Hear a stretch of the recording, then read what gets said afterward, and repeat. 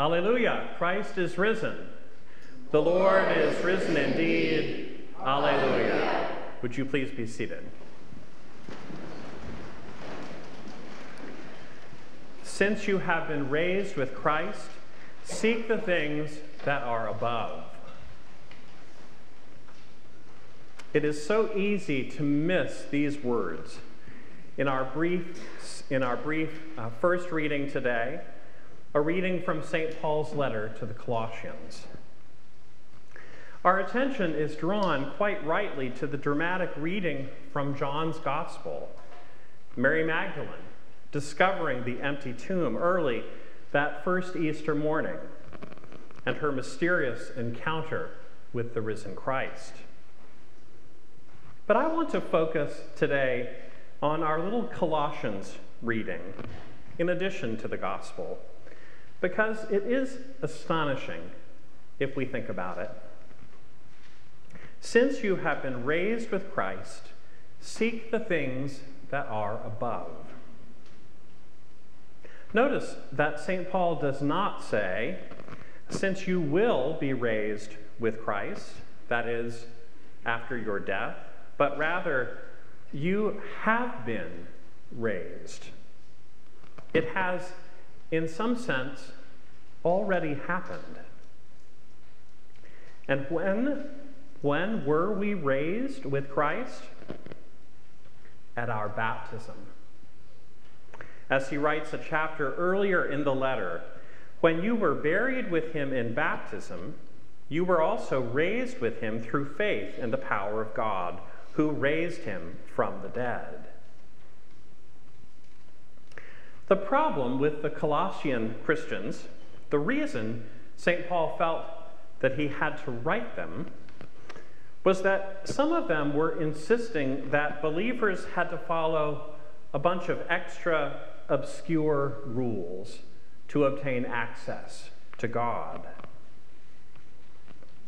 No, St. Paul says, you don't get it.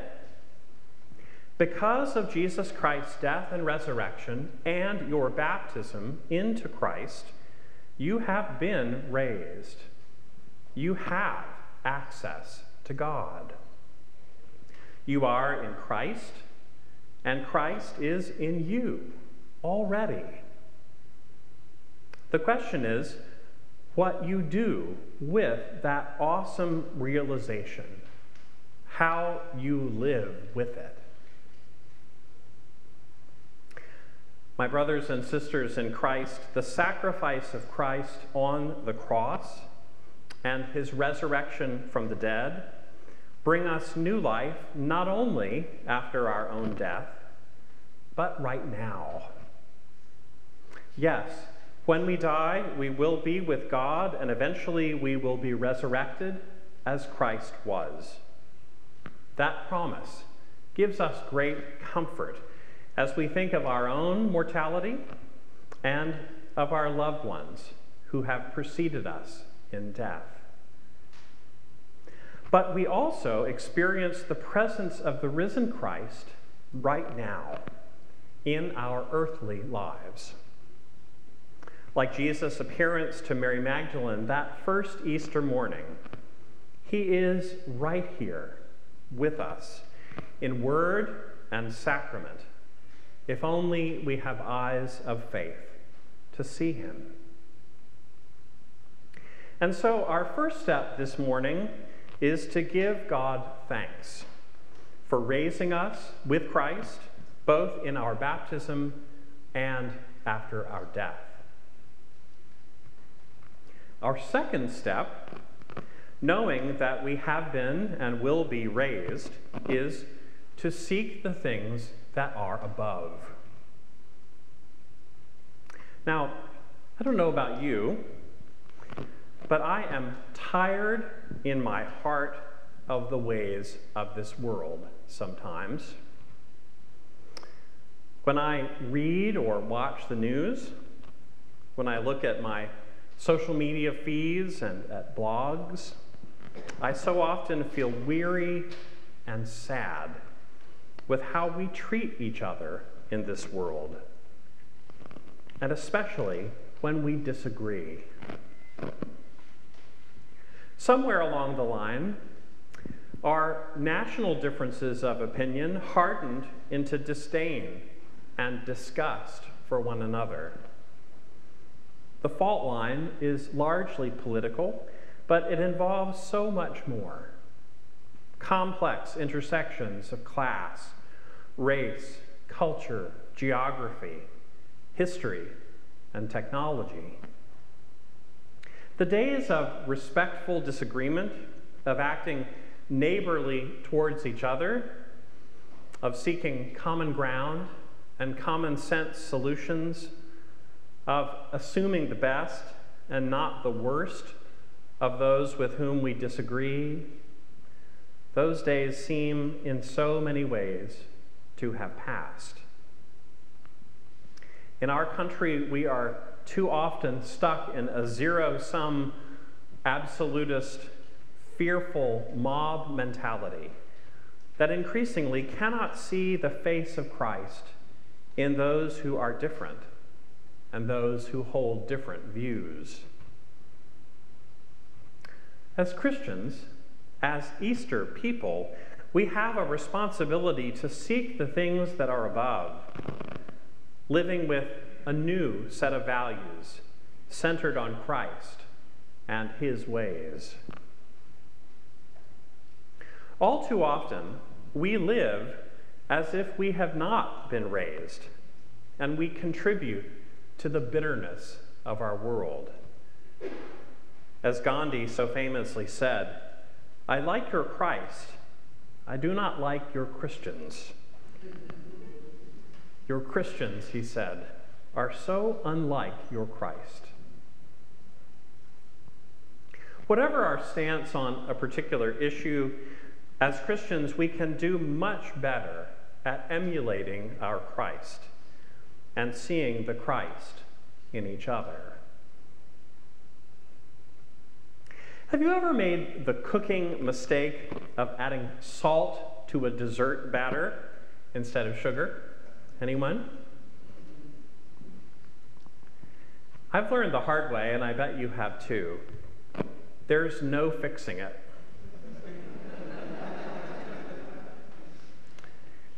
It's true. No matter how much extra sugar you add in to cover up the salt, the saltiness is still there. Now, it may be that the bitterness in our communities and our country is beyond sweetening and needs a miracle. But our God is in the miracle business.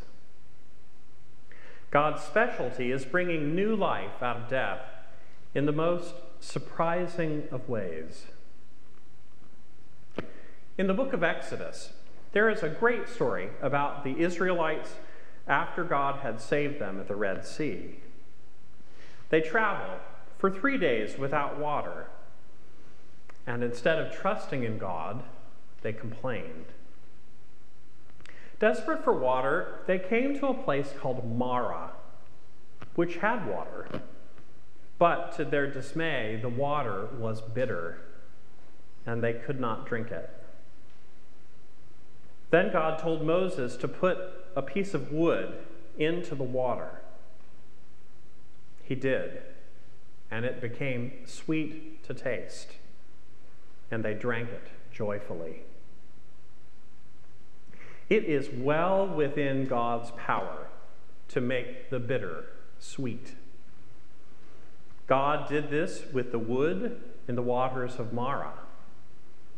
God did this with the wood of the cross, which seemed a bitter thing, but became sweet in the resurrection. God can use us to make our world sweeter and better, more like the kingdom of God, if we seek the things that are above. And what are the things that are above? Well, later in Colossians, St. Paul tells us, quote, "As God's chosen ones, holy and beloved, Clothe yourselves with compassion, kindness, humility, meekness, and patience. Bear with one another. And if anyone has a complaint against another, forgive each other, just as the Lord has forgiven you, so you also must forgive. Above all, clothe yourselves with love, which binds everything together in perfect harmony. And let the peace of Christ rule in your hearts, and be thankful." Unquote.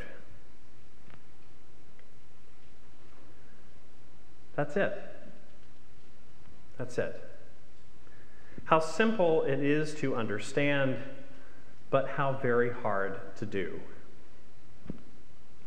To live our lives seeking what is above, as children of the resurrection, means to practice compassion, kindness, humility, gentleness, and patience.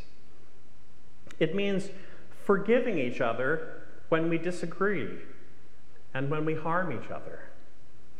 It means being thankful for our blessings.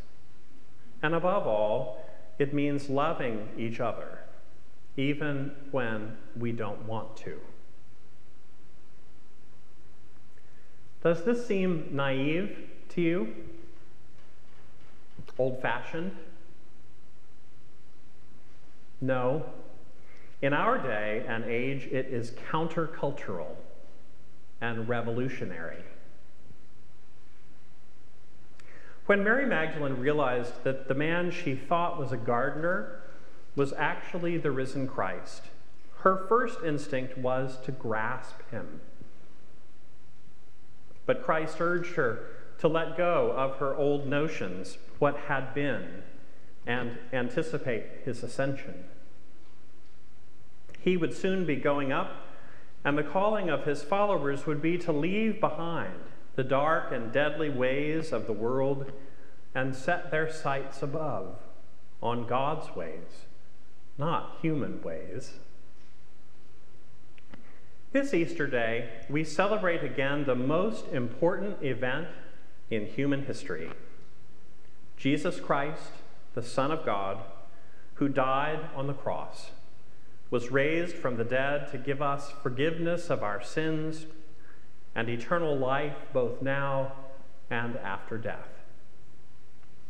May God give us grace in this holy season to live as Easter people, confident in the life to come and committed to doing our part in our churches, families, workplaces, and communities to treat others with genuine sacrificial love, especially those who are most different from us.